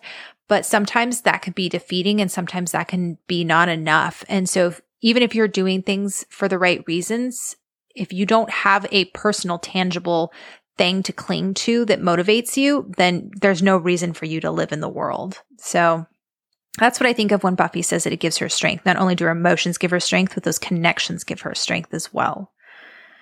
And then Buffy says, power isn't enough. A good fighter needs imagination and the ability to improve or to improvise. And then she kind of baits Kendra to getting angry, and then tells her that the anger gives her fire. And then Xander comes in, gets all tongue-tied when Xander's there again. Then we cut to Drusilla's bedroom again. And this is a really interesting scene. So Spike is ready to take Angel, but Angel tries to stall, and by doing so, he implies that Drew likes foreplay, that they had a sexual relationship in the past, which now it's Angel's turn to be baiting Spike, which we as the viewer don't know. We aren't quite sure what Angel's doing initially. He offers pointers, and Spike gets so angry that he rips the post off the bed to kill Angel, but Drusilla steps in, and Spike realizes that Angel wanted to die so that Drusilla wouldn't get restored. But what I think is really interesting is that Spike calls Angel Angelus in this moment, which I think is clever, because this is, I think, probably the closest we've gotten to what Angelus actually acts like in the entirety of the show. I think it's reminding Spike of who Angelus was. And so I think he reacted emotionally and viewed him as the same as who he used to be, which again is genius, because it's subtleties like that where you're like, oh, we haven't seen Angelus. But by him naturally calling him Angelus when he's apparently acting like he used to, it's such a dynamic scene. It really draws you in. And very naturally too. Yeah. So at Willie's place, Willie isn't giving anything up. Kendra, just hit him, Buffy. Willie thinks that he has information that would be helpful. And fun fact, Marty said that the bottles that Buffy slams Willie up against aren't actually made out of glass. They're made out of sugar. Isn't that cool? Yeah, I've heard of that before on sets. That's just really cool. Willie's like, hey, I can take you to where Angel is. And Kendra's like, all right, no, now we need to return to Giles because it's procedure. It says Angel clouds Buffy's judgment, that she's a fool for not letting him die. They part ways as Buffy leaves without her. I think it's interesting that if Buffy hadn't had followed her gut, Angel probably would have died. And so it's like, it's interesting seeing that, like, yes, Buffy is rash and sometimes she makes impulsive decisions, but a lot of times it pays off in her favor. Yeah, well, I did not know this, but fun fact. So there's apparently a scene that was never recorded, but it was in the script where Buffy and Kendra have a conversation where Buffy's like, we're going to have an argument in front of Willie. And because she's like, I know he's going to lead me into a trap. And so pretend like you're not going to join up with me and I will go and we'll let Willie double cross me. And then you will come in and catch them all by surprise. So apparently Buffy and Kendra, that was a fake fight in that bar. And Kendra was always planning on following them and surprising them. Isn't that interesting? Huh. I wonder if that was still canon, like if they just decided not to show it, or if it was like they decided to have it where it was a real argument. That's really interesting. I don't know. Either way, like it doesn't change too much of the end result in the episode, but it definitely is kind of an interesting way of looking at the whole scenario. So, yeah. That is really interesting because I feel like it was very in character of, I wanted to say Bianca. That's her real name. It's very in character of Kendra to question Angel being a vampire. So I didn't think it was like out of character or like her faking it in the moment. So that's really interesting that they initially wanted that to be but they had argument. Almost an identical conversation when they were back at Willie's right before where Buffy says, I don't take orders when Kendra wanted to go back to Giles. And then they have the conversation in the library where Kendra says, yes, I'm with you. I will help you. So it would stand to reason that they would be united to go help Angel because Kendra had already agreed to help Angel. So it would make no sense for them to have this argument yet again. So I tend to lean more towards they've already had the secret agreement to go and have Kendra sneak up. But either way, it's just, it's kind of clever. So Willie is two-faced snitch, Willie the Snitch, and leads Buffy into the Order of Taraka and Spike's vamps at the church. Apparently this was a real church that they filmed in. They just added stuff to it to make it look like a Buffy set. Yeah. Spike is calling on Eligor, bringer of war and grand obscenity, has Angel and Drusilla tied together and is holding a cross upside down as he stabs their hands together. Ouch, that looked painful. Yeah, which Drusilla looks like she's loving it all, which we're kind of seeing a common theme of Drusilla really liking pain. And then Spike, right then, we'll just let them come to a simmering boil and remove to a low flame. Might be my second favorite line of the episode. Willie and the gang burst in. Willie is excited that he has the Slayer, but Spike's first reaction, which is really noteworthy, is fear and frustration, which Spike is not stupid. He's going, okay, you do not bring the Slayer here. You go kill her like I told you to, but you do not bring her to me, which shows that he now has like a healthy level of fear and respect for Buffy. He like knows if she's going to muck anything up, she will. I put he's done underestimating Buffy, which is kind of refreshing. Buffy sees Angel with the life slowly leaving him. Spike tells her that he will be dead in 5 minutes, then orders Patrice to kill her. Marty notes that Buffy initially thought that Angel was dying, that it was too late for him. So that look that you see on her face is her thinking that there's no hope for Angel, which is really heartbreaking. Okay, so I wanted to pause real fast and talk about the music in this episode because it kind of leads into the rest of season 2. So we talked about how the music for season 2 is very different from season 1, and part of that is because of Christoph Beck, but they also have a couple of other composers that helped out as well. So in the book, Music, Sound, and Silence from Buffy the Vampire Slayer, they talk about percussive action music. And they say the final or penultimate act of the show, which is typically the more action-filled scene, has this kind of music. They tried to make it as different from the romantic leitmotif music that you hear in other parts, like at the end of Lie to Me when Giles is talking to Buffy with the violins and everything, or even like Buffy and Angel's theme. It typically has a lot of percussion and dissonance as Buffy fights the villain of the week, and it's filled with lots of brass and has the polyrhythmic accompaniment at the piano or another instrument. So it's something that you'll hear pretty much for the rest of season 2. Every time there's that fight sequence at the very end of the episode, just listen out for that kind of music. And I don't know, it's just the music geek in me is just really excited about that. So. Anyway, okay, back to the episode. Kendra breaks in, flips in, and does a split in midair and kicks two people. This was insane. I know, the stunt woman, whoever did that, props to you. That was a strong woman, man. Yeah. Spike, who the hell is this? That's another part. That's like the 5th time I've actually laughed in this episode. I was like, everyone's comedic timing in this episode is like genius. Spike is so irritated. He's like, oh my gosh, another one. And Buffy, it's your lucky day. Spike, Kendra, 2 Slayers.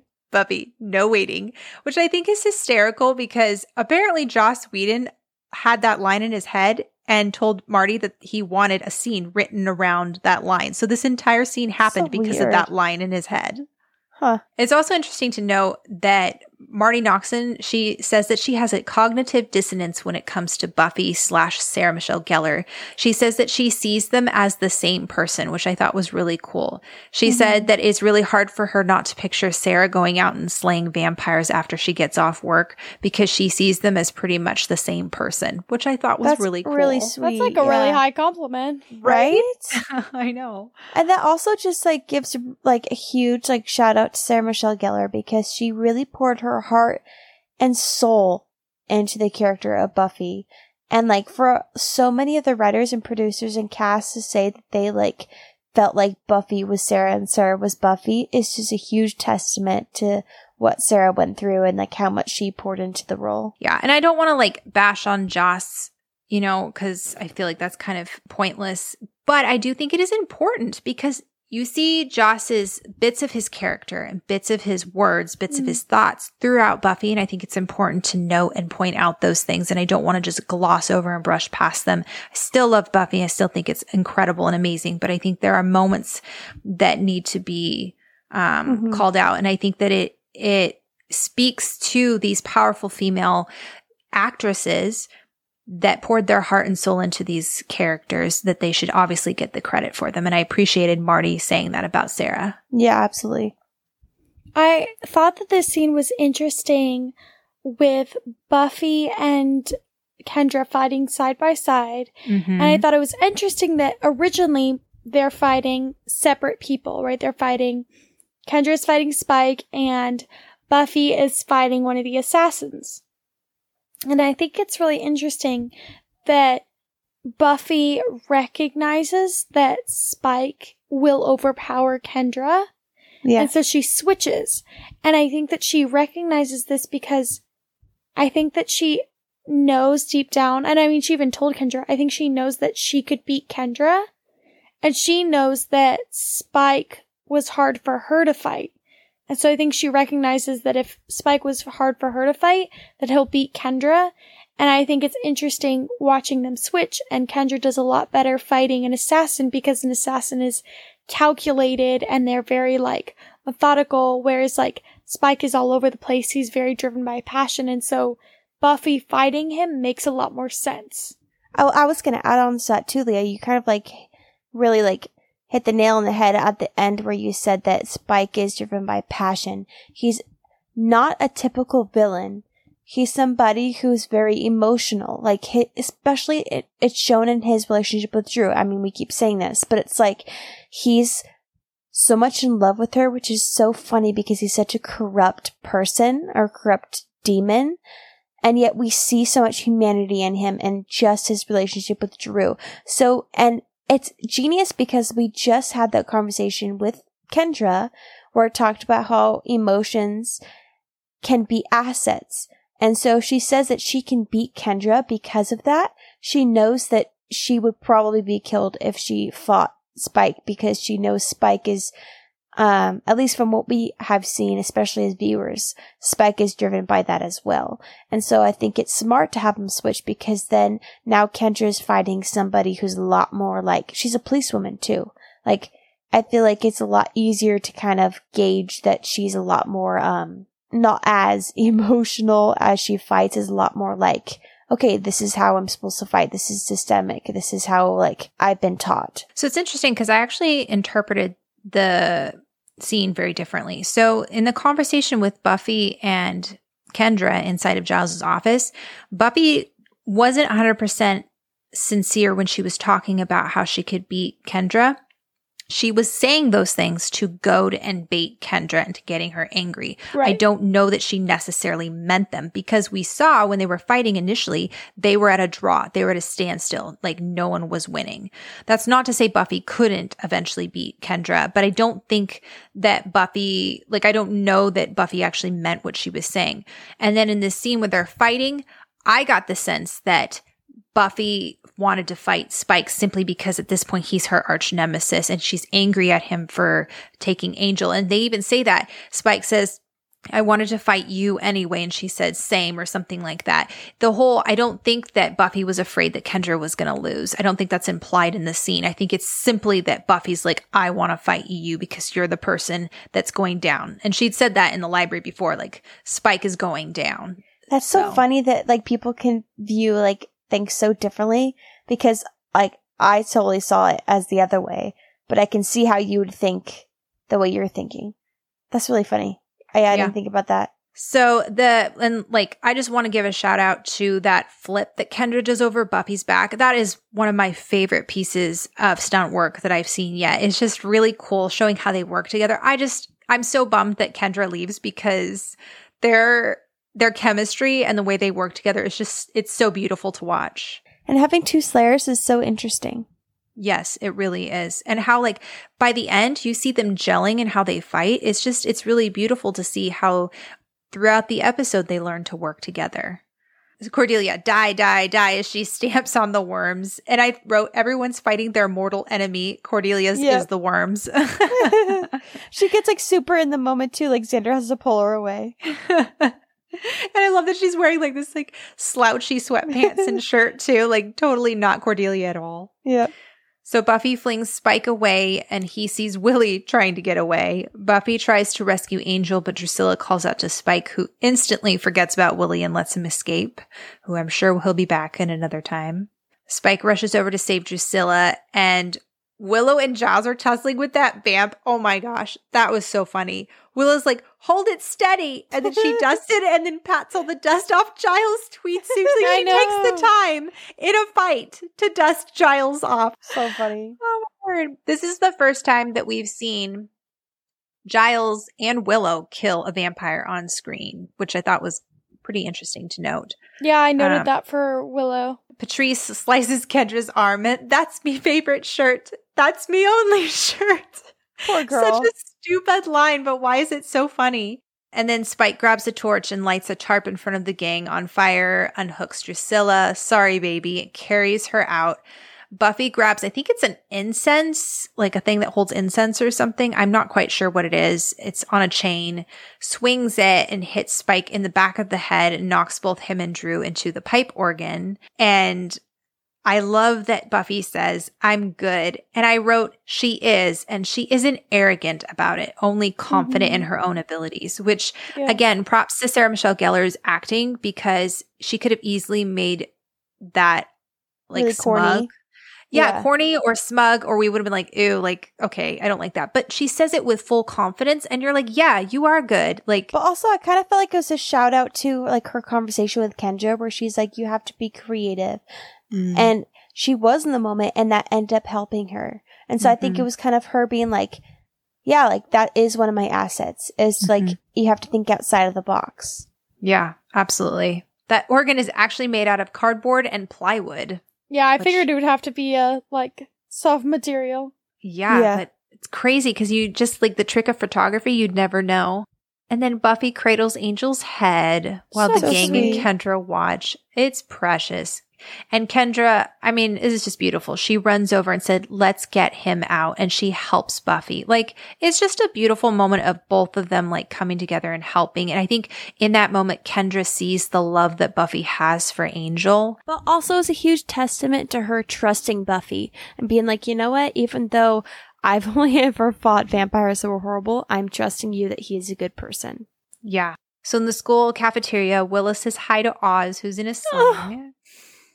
How's your arm? Suddenly painless? This guy is just like the best. Willow says, can you still play the guitar? Oz, well, not better. Or worse. He said, well, because she said, well, can you still play the guitar well? And he's like, well, not well, but not worse. Yeah.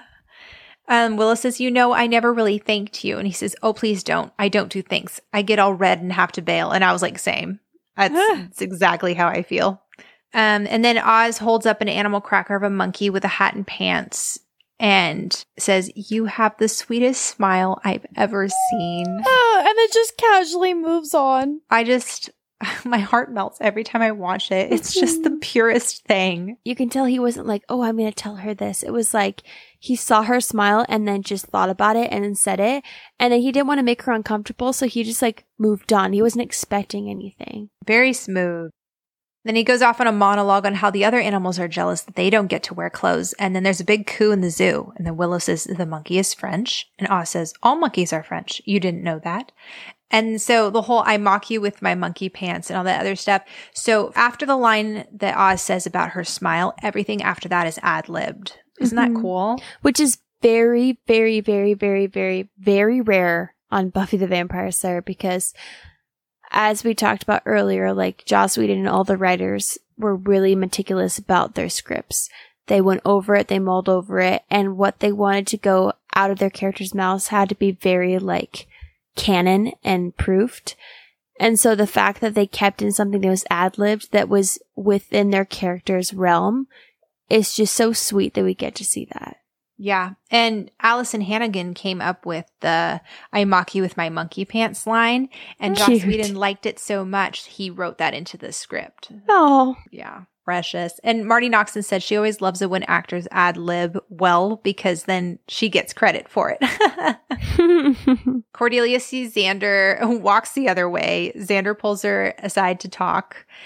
And both blame each other for the reason that they kissed. Both are ashamed but attracted. Cordelia, you've probably been planning that for months. Xander, right. I hired a Latvian bug man to kill Buffy so that I could kiss you. Xander, forget about the bugs, all right? The memory of your lips on mine makes my blood run cold. Genius. Oh my gosh. It's so drastically different from Willow and Oz. It's like a train wreck that you can't like close your eyes. You're like just watching it and you know that it's going to crash. Two very different. I feel like we have such very contrasting couples in this episode. We have like Spike and Drew and the parallel between Buffy and Angel. And then there's like Cordy and Xander, and they just start at least something in this episode. And same thing with like Willow and Oz. They start something in this episode too. It's just so funny how things are paralleled.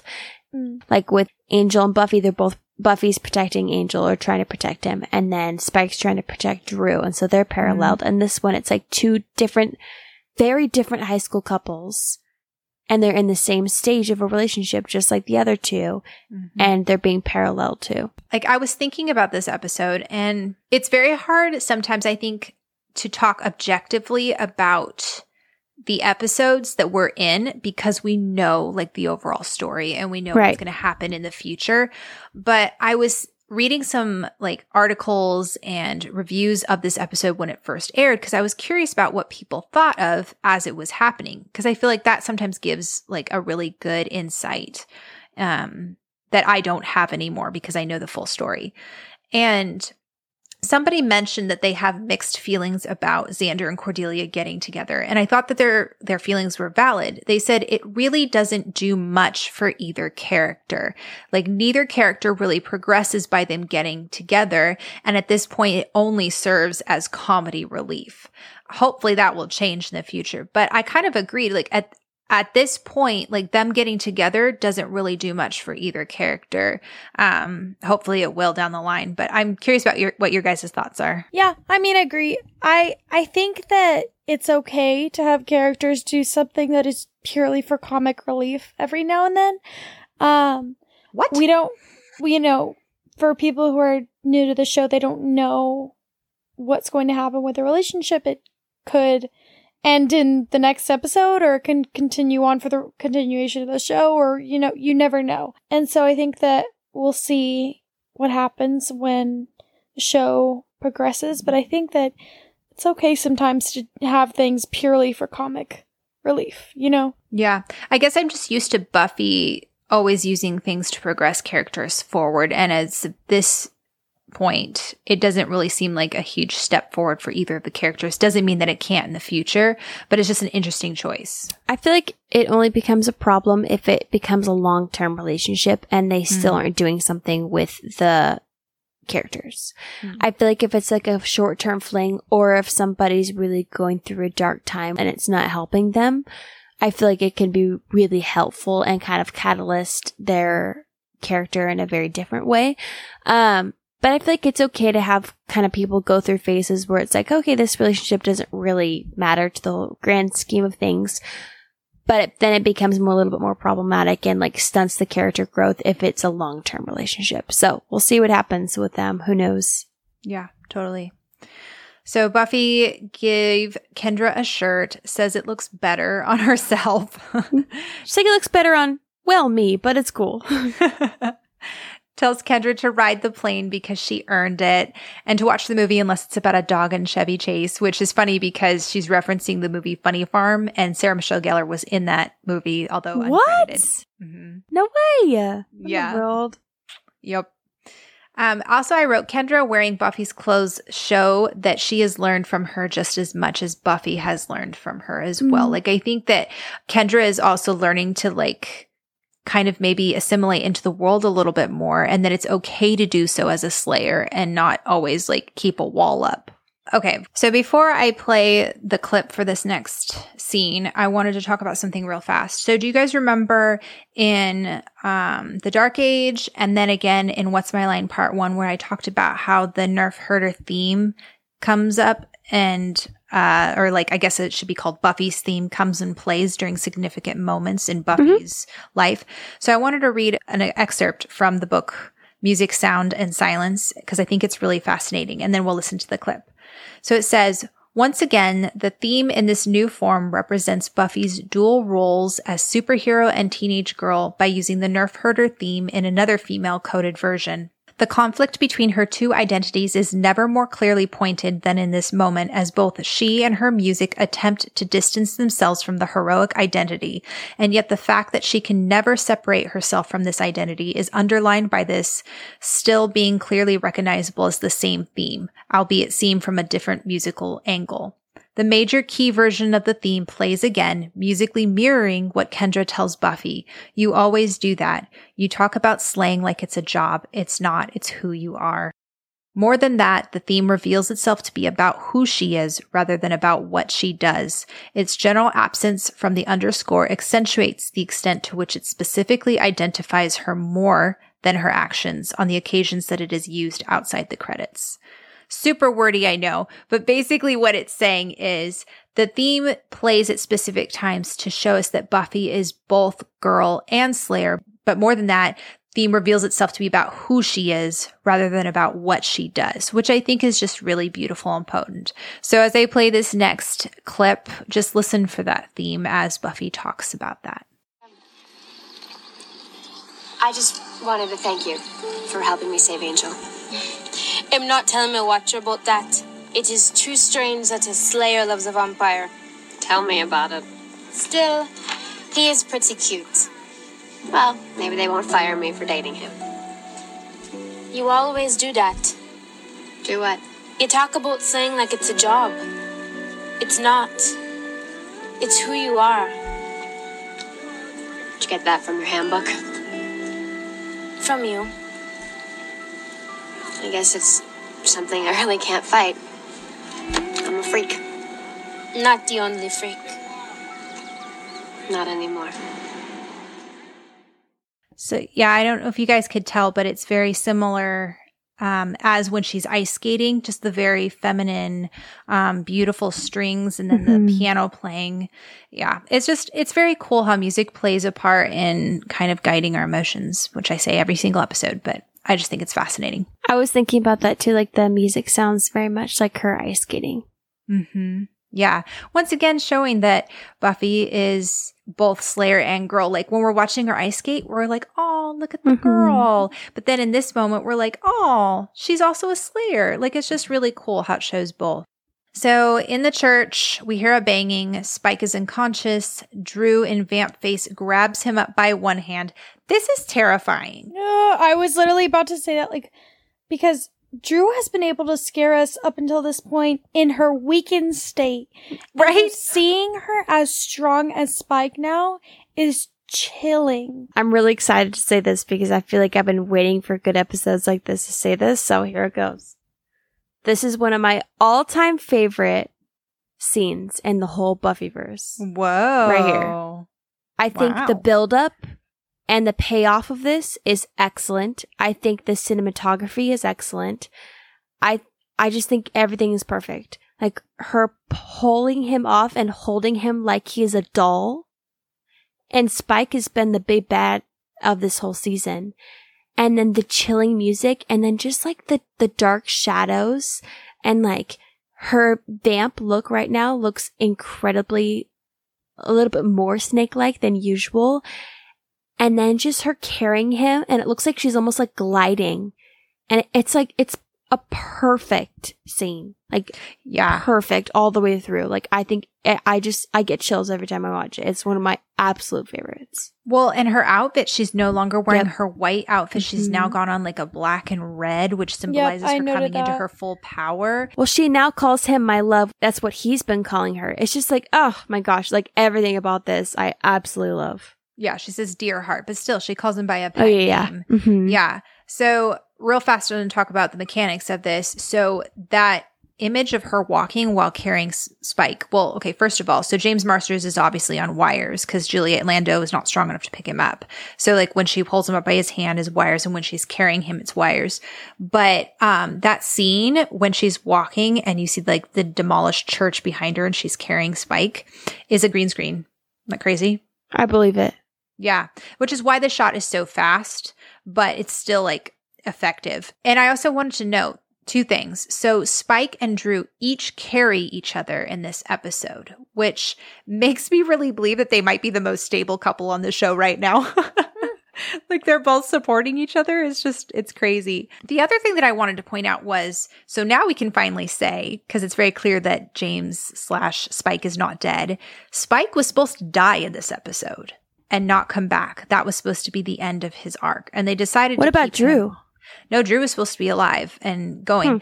So, which leads to my thinking that the way the scenes and the episodes have been shot up until now, even though Spike is the big bad, I truly believe that Drusilla was who they were grooming to be the big bad because of the way that you see her kind of like everything Spike does is for her. She's the one that has the prophetic dreams though. You see multiple times where Spike wants to do something and she tells him no, not to do it, or she tells him go do something and he does it. So ultimately, like her pulling Spike up by his arm, it kind of looks like she's the puppet master and he's her puppet. And she's the one that's really been controlling the shots all along. And honestly, up until now, I think that Drusilla's been the more terrifying of the two just because she's crazy. You don't know what she's thinking and she's highly unpredictable versus Spike is predictable in the sense that he does everything for Drusilla. Also, like she kind of like has him on a string. It's like he'll do something and then like either he'll look to her to affirm him or like she'll correct him or she stops him from doing something.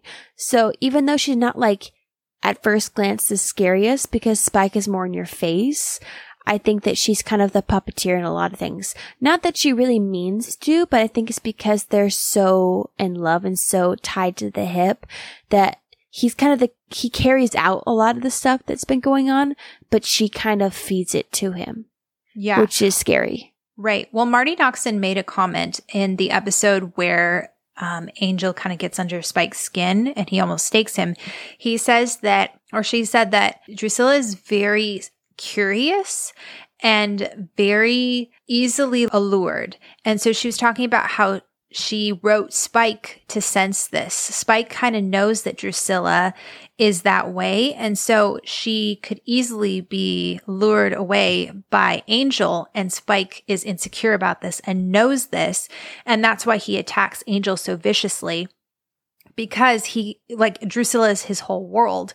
But we get the sense that Drusilla, either because she's crazy or for any other reason, is not quite as attached and into Spike as he is into her. And Spike senses that. So it's it's going to be really interesting watching the power dynamic shift now, where Spike is gravely injured and not strong, but Drusilla is now the strong one. I don't know, maybe we'll see their relationship kind of suffer a little bit. Mm-hmm.